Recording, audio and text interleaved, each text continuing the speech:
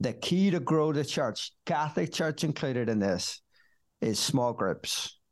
And we don't need small groups that are just one resource after another. Alpha is tremendous, and other courses like that. But we can't depend upon other leaders to keep spoon feeding us resources. Small group, just get the Bible open, love one another, read from the book, pray with one another, and watch it grow. Welcome to the Ron Huntley Leadership Podcast, helping leaders be a positive catalyst on the people they support, the organizations they serve, and the communities they live. This podcast will make you think, laugh, and grit your teeth with new determination to make your parish or business a place of transformation, passion, and purpose. If you're still breathing, you are power for impact. Hello and welcome back. Do you know one of the problems I find we face as leaders in the church is we're so under-resourced. I see it, I hear it all the time, and I know that you feel the pain of the resources that you do not have. And oftentimes we look at others and go, holy cow, if I only had what they had, then I could make a difference. If you think like that, if you feel like that, I feel your pain. And we're going to break that problem open today, and we're going to see what God has to say about that, particularly through the lens of my good friend Mitch from Belfast. He's founded a ministry called Crown Jesus. He does all kinds of great work around the world with leaders and individuals. He's an evangelist at heart. Please welcome to the show. Thanks for being here, Mitch. Hey, Ron, thanks so much for having us on. I loved the time when you came and visited us in Ireland. We went to watch an ice hockey game. We had food together. You hung out with our family.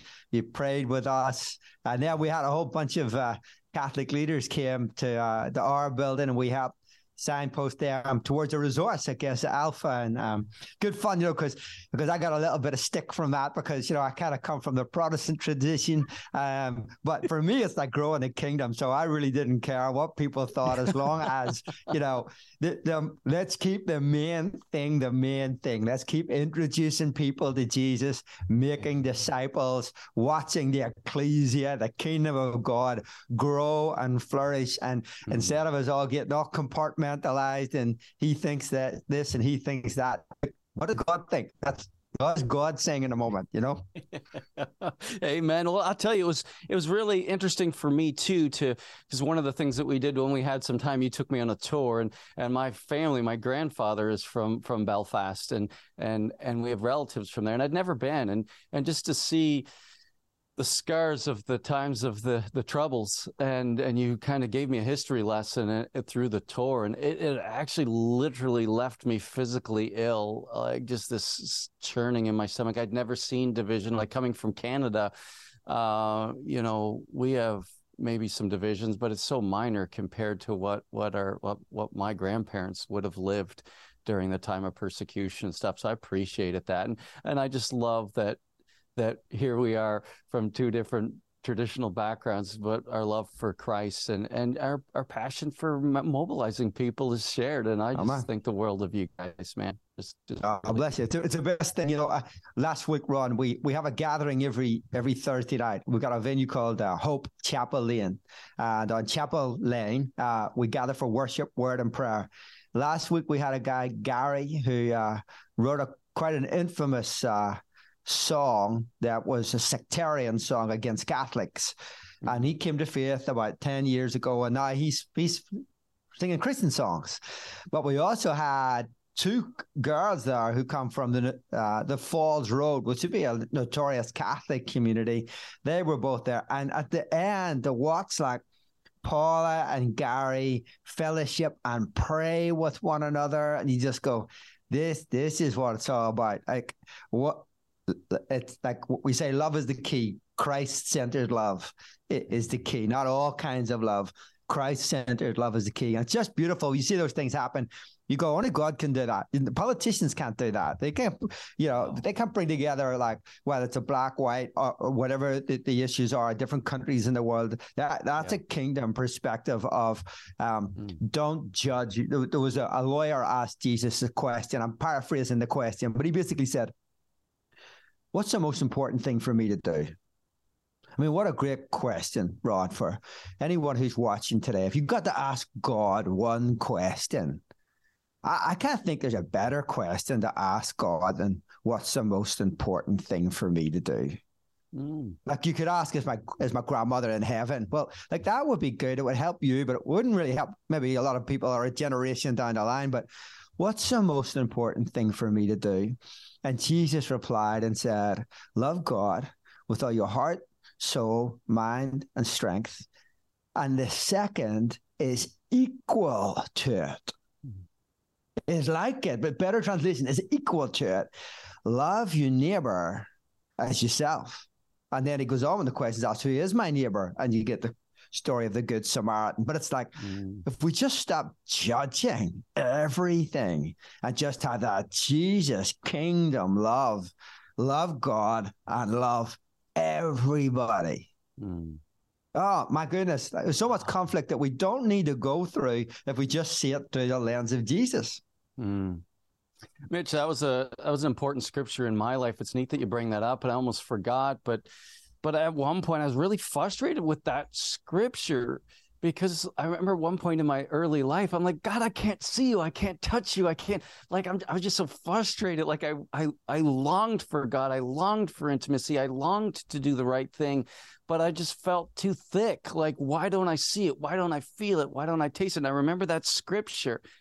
It's like, I don't know how to do the first part. And so maybe I'll just focus on the second part. And what I realized when I focused on the second part, I experienced the first part. It's like, I could action loving my neighbor. I could action being less judgmental and stop being such a jerk and so self-righteous. I could action those things. And lo and behold, as I actioned those things, I was seeing, feeling, hearing, and experiencing. Oh, I love that. God. I love that. Exactly. The kingdom is all around us. And St. Francis was magnificent at that. You know, one of the things that St. Francis said was the poor are sacramental. Like that gives me goosebumps. So sacramental is that like God is present in it. You know, if you talk about, you know, the Lord's Supper or communion or Mass, whatever you want to call it, is like we're saying it's sacramental. God is somehow, there's a mystery that goes on, that God is present there in some shape or form. What St. Francis was saying was, and you'll find the same when you minister to the poor. And I remember some years ago being in Romania in a children's hospital, second floor, when the American nurse introduced me to a ward with one baby and a lemon baby grow in the cot with no toys, just a baby and a lemon baby grow. And they told me the baby had been found on a skip, like a rubbish dump. And under Romanian law back then, that they couldn't be adopted or fostered for 2 years because the parents could come and claim them back. So they stay in the hospital for 2 years. So I said, what's the name? He said, I have a name yet, you know. And I remember just holding the baby. And like, this is the time before I had kids. I didn't know how to hold a baby.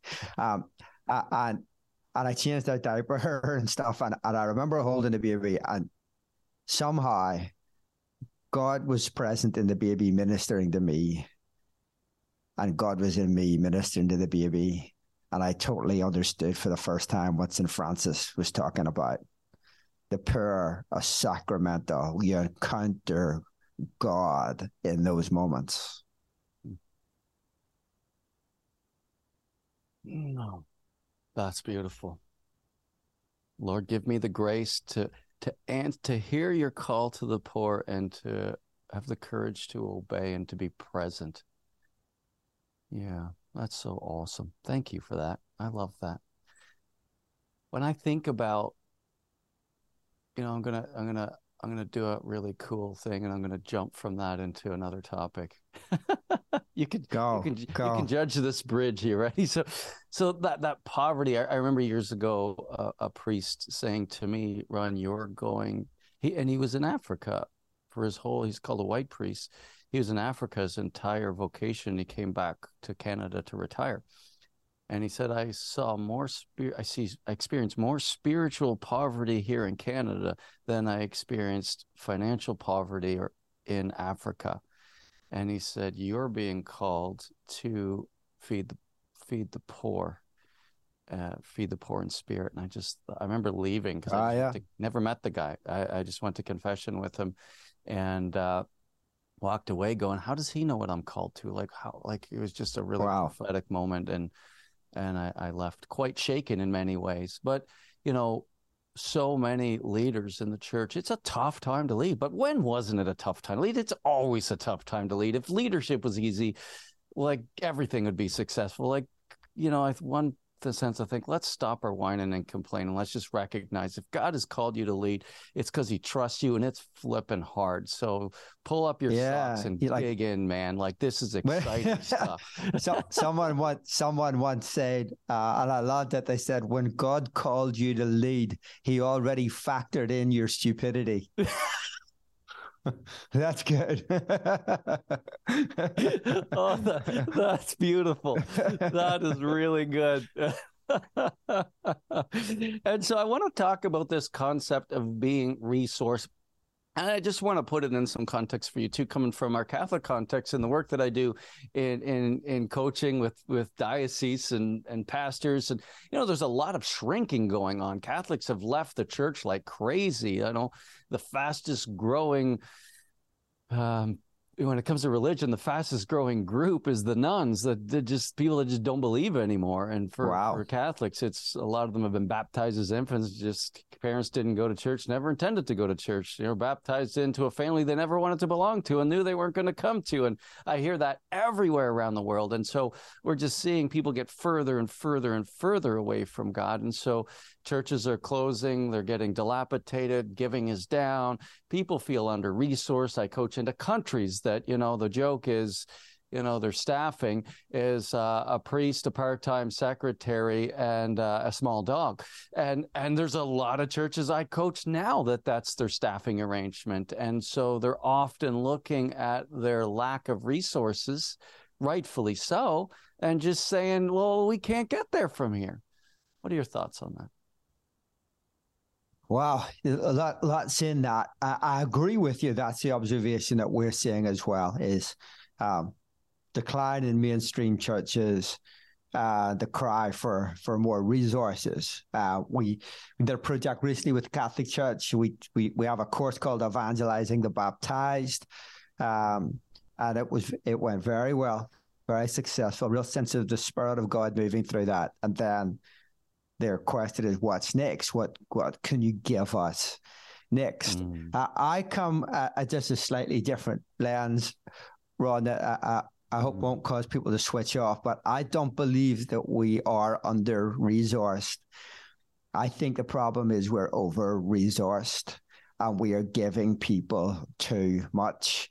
If you're going to model leadership in others, we need to give them less and help them just to be and to figure it out and to go on the journey and model something rather than just give information on one course after another. In Mark chapter 6, when Jesus sent out the 72, he charged them, take nothing on your journey except a staff, no bread, no bag, no money, no Alpha course, no 5-week series, no podcast. That's it. Because the best way to carry the kingdom is actually just having loving, conversational relationship with people. And I am convinced, and have been now for almost a decade, the key to grow the church, Catholic Church included in this, is small groups. And we don't need small groups that are just one resource after another. Alpha is tremendous, and other courses like that. But we can't depend upon other leaders to keep spoon-feeding us resources. Small group, just get the Bible open, love one another, read from the book, pray with one another, and watch it grow. This thing grows, honestly, this is God's idea. Think about it. When God needed to bring humanity back to him, He didn't send us a course. He didn't send us literature. He sent us his son. He sent us a person, and Jesus gave us a master class of just modeling and how you mentor others. You walk with them, you work with them. He sends out the 72, Ron, and the 72 came back and they are buzzing. Same chapter, Mark chapter 6. They are buzzing and they're telling Jesus the stories, and they're also tired. And Jesus said, come away with me. Let's have a rest, because they hadn't even had time to eat some food. And when they get to the other side of the shore, the crowds have still gathered. People have ran on foot. And Jesus has compassion. There's a key word to write down, compassion. In all four of the Gospels, when it tells the story of the feeding of the 5,000, incidentally, there's only two miracles that are found in all four Gospels: the feeding of the 5,000 and the resurrection of Jesus. I think that's some significance in that. But in the feeding of the 5,000, in all four, it says this: Jesus had compassion on the crowd. You see, I think the disciples had a concern. The concern was they have no food, but Jesus had compassion. And there's a big difference in concern and compassion. And Jesus turned around to him and said, you feed them. You give them something to eat. And they go, well, you want us to spend 6 months' wages and feed these people? And Jesus said, what's in your hand? Or what have you got? He didn't resource them. He didn't resource them. He said, what have you got in your hand? What have you got? And they gathered up 5 loaves, little sardine fish. Now, let's just, I think there's a model here in leadership and how we resource others. God will bless you out of what you have, not out of what you don't have. God will always bless out of what you have. In fact, Paul, 1 Corinthians chapter 8, he speaks to the Corinthian church and they're giving. And he says this, he said in 1 Corinthians chapter 8, I think it's verses between 10 and 12, he commends them for what they have done. But he says, finish the work so your eager willingness may be matched by your completion of it. Your eager willingness may be matched by your completion of it. For the gift is acceptable according to what one has, not according to what one does not have. That's what he says to him. He says, listen, stop looking at what you don't have. You started to give to the poor in Jerusalem. Keep doing it out of what you have. So Jesus in this moment, in Mark 6, says, you give them something to eat. Like there's a bit of it's what's missed in the passage, but you just need to step back and read into it. The comedy of what that looked like. 12 disciples, 5,000 people, 5,000 men plus women and children. There's 12,000 in front of them.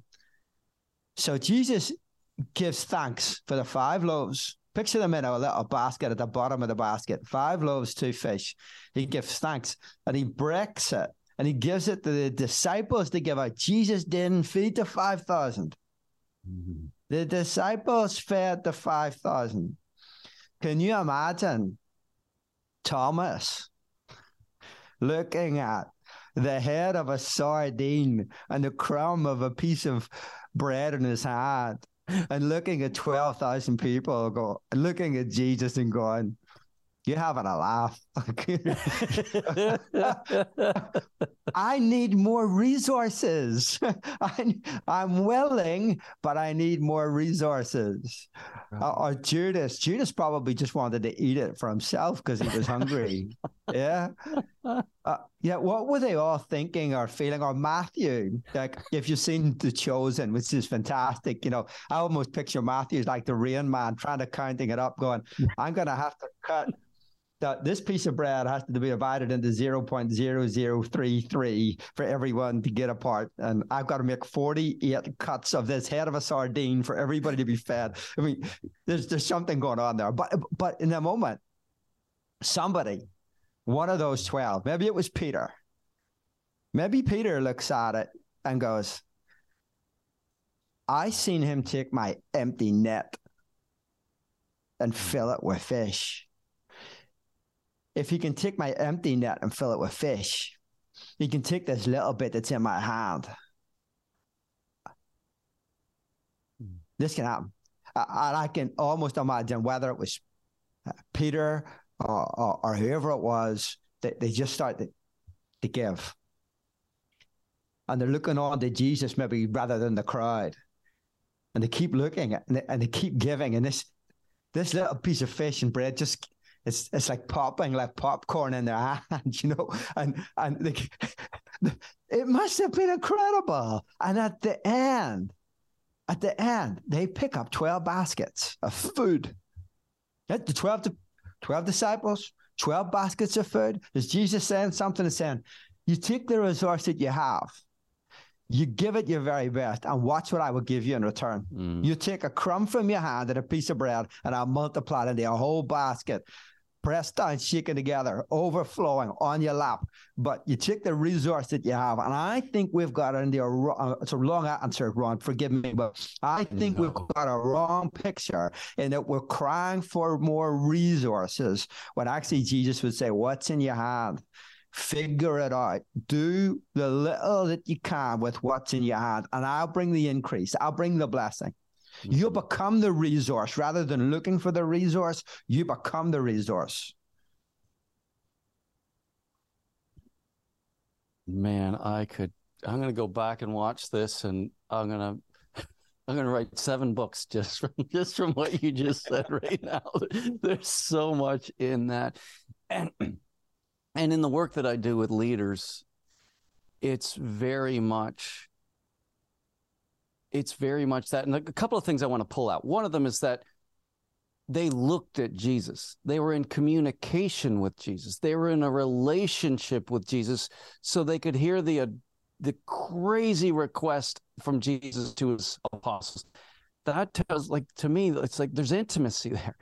Like this leadership thing, the foundation of it is a profound, deep relationship with Jesus.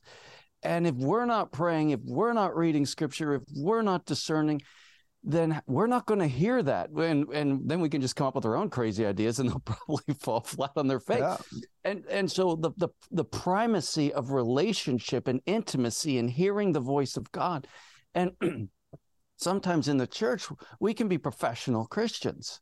It's like, I don't have time to pray. I'm too busy doing good things. I'm too busy, doing all these things, responding to everybody's request.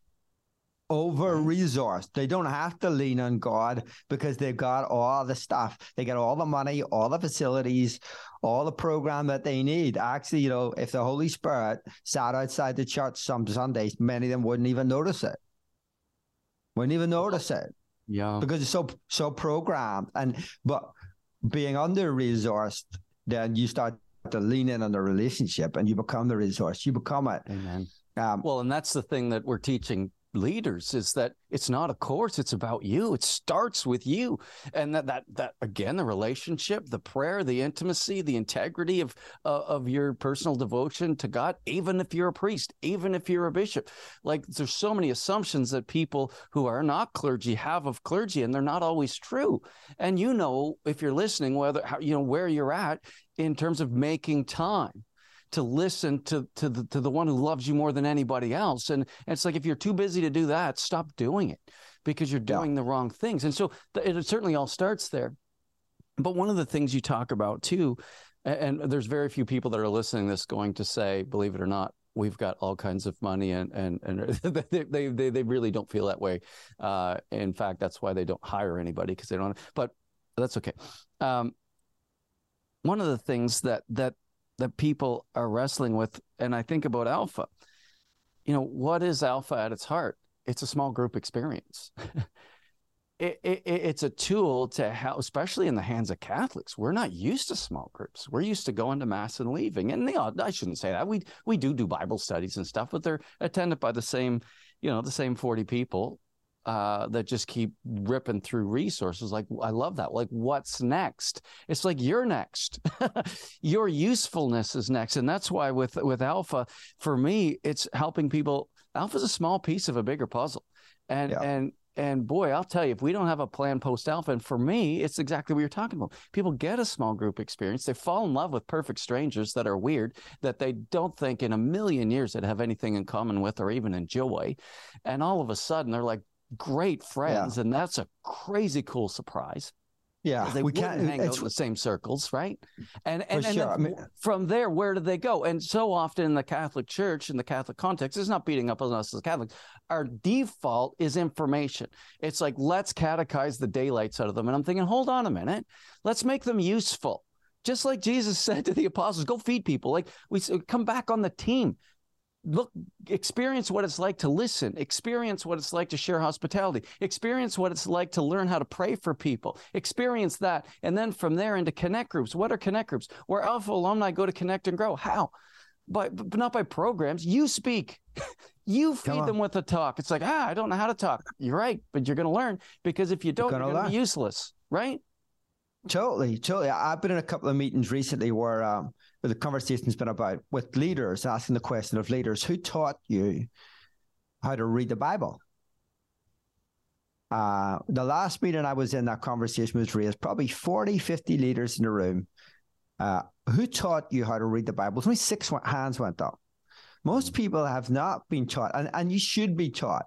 But what we try to get towards here, Ron, whether it's Alpha or whatever it might be, there's an old phrase, I think it's an African proverb, or maybe an American Indian proverb: give a man a fish, he'll eat for a day. Teach him how to fish and he'll live forever. So what Alpha should be doing, and it is there to do this, is that it just doesn't like give you a resource. It's teaching you how to read the Bible, how to have fellowship, how to pray for people. But you shouldn't be looking at life after Alpha and looking for another resource. You should be at the end of Alpha. You have forged relationships, forged community, and give people permission to just give it a go. When Jesus sent out the 72, they didn't have a WhatsApp to check in every 5 minutes to make sure, it wasn't micromanaged. It was just go and get on with it. And will there be a few mistakes? I've no doubt there was a few mistakes, but what we do know is that they came back reporting that they cast out many demons, they anointed with oil many who were sick, and they were healed. Amen. So they just became it. They just became it. And I've been challenged recently, Ron, around a similar theme. I was in Florida a couple of weeks ago, and I was just in my room getting ready for. I wish I would have known that. I would have. We missed each other. And I remember kind of just gently sort of saying to the Lord, I need to get ready now for church. And I really felt the Holy Spirit saying to me, yeah, that's the problem. And what's the problem? You don't want me to get ready for church? And no, I just want you to be ready. You're always having to get ready, but I want you to be ready.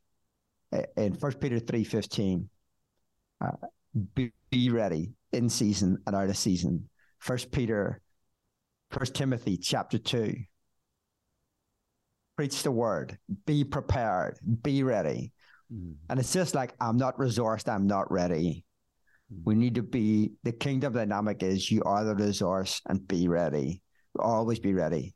Always be ready to give a defense for your faith. Always be ready to love somebody. Always. We shouldn't just put it on a Sunday for mass or whatever it might be. Right. It's just it's the being and the doing. And if you're being and doing, I don't think you're going to have a problem with the resource, because the Holy Spirit is not a resource. Let's make that very clear. But he's everything that we need. Amen. Everything that we need. And he doesn't flow through, he flows through people. That's the channel. People are the channel. People is the channel for the Great Commission, and people are what the Great Commission is all about. I've heard some pastors recently, like almost unintentionally substituting the Great Commission for church planting. The Great Commission is not to plant churches. The Great Commission is to carry the kingdom of God and make disciples. One way to do that is to plant churches, but if you put the emphasis on planting churches, you got a problem, because sooner or later, your emphasis will go down to money and resources.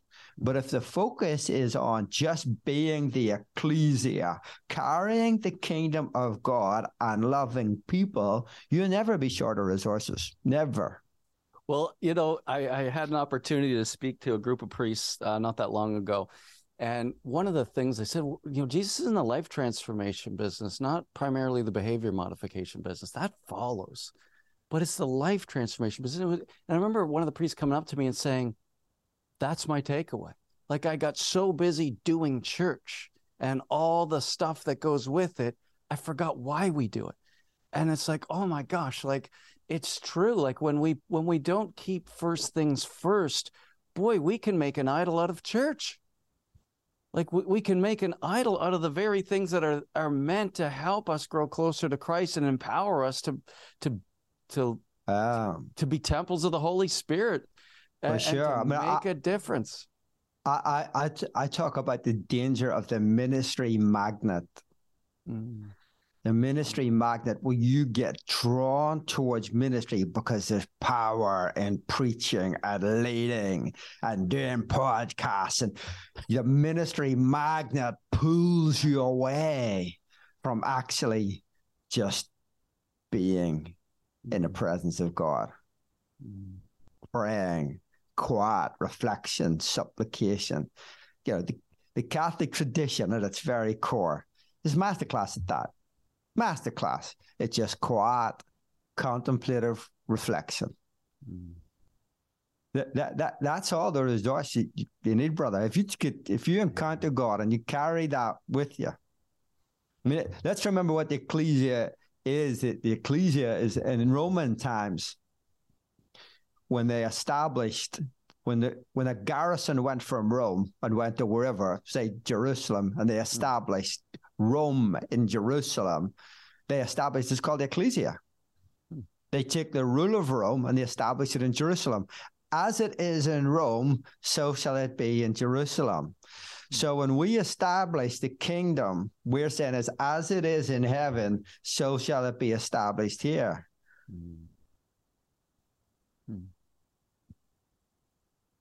For years of my life, growing up, to an Irish Catholic mom, made sure we got to church. That wasn't an option, and made sure we received our sacraments and went to Sunday school. And my mom was, both my parents are amazing, and my mom certainly was the one who made sure that Jesus was always a priority, even in the midst of the stuff that we didn't have. I remember saying to her one time too, I complained that we didn't have any money, or that I complained that we were poor. And I have a single mom, and we lived in a small apartment upstairs for my uncle. And I complained that we were poor because we lived in a very affluent neighborhood. And boy, she said, I never want to hear those words come out of your mouth again. We are not poor. We are wealthy beyond compare because of the love that Jesus has for us. He gives us everything we need to live an amazing life. I don't ever want to hear those words out of your mouth again. And I never said them again. I never forgot that. Good. And what a great lesson, eh? And so often with church leaders, we just see the what we don't have. And we just, that's it. And we look at others and say, but if I only had what they have. But do you know who you are? Do you know whose you are? And do you know what you're capable of if you just give your fish and loaves to Jesus and start focusing on what he's saying to you? And that's exactly what we do with Catholic leaders. And it changes everything. It's so much fun. Yeah, come on. Absolutely. It is so much fun when you become the resource and you rely on God. It's like, can you imagine how that day played out? 12,000 people fed. I can almost picture the disciples, sitting like little hobbits with their furry feet up with a full basket of food going, I don't know about you, I can't eat no more of this. Laughing to themselves, saying, how good was that we didn't just go and spend the money on the food? And then they probably, because I think they had the money. Right. I don't think this is a story of with the way they worded it to Jesus was, do you want us to spend 6 months' wages? Right. They didn't say we didn't have 6 months' wages. They're saying, no, do you want us to spend it? Do you want us to spend it? I don't want to read into the text what's not there, but it is thought-provoking. I agree. And people say, Well, if Jesus can't have traveled for 3 years around Palestine, always with no money, he couldn't have. Judas' job was what? To look after the money. You don't have a treasurer, you don't have an accountant unless you have something, So I think it is. I think it's just like in the moment, whether they had the resources, the finances, they didn't have the finances. The thing was, they looked onto Jesus, the author and the finisher of our faith.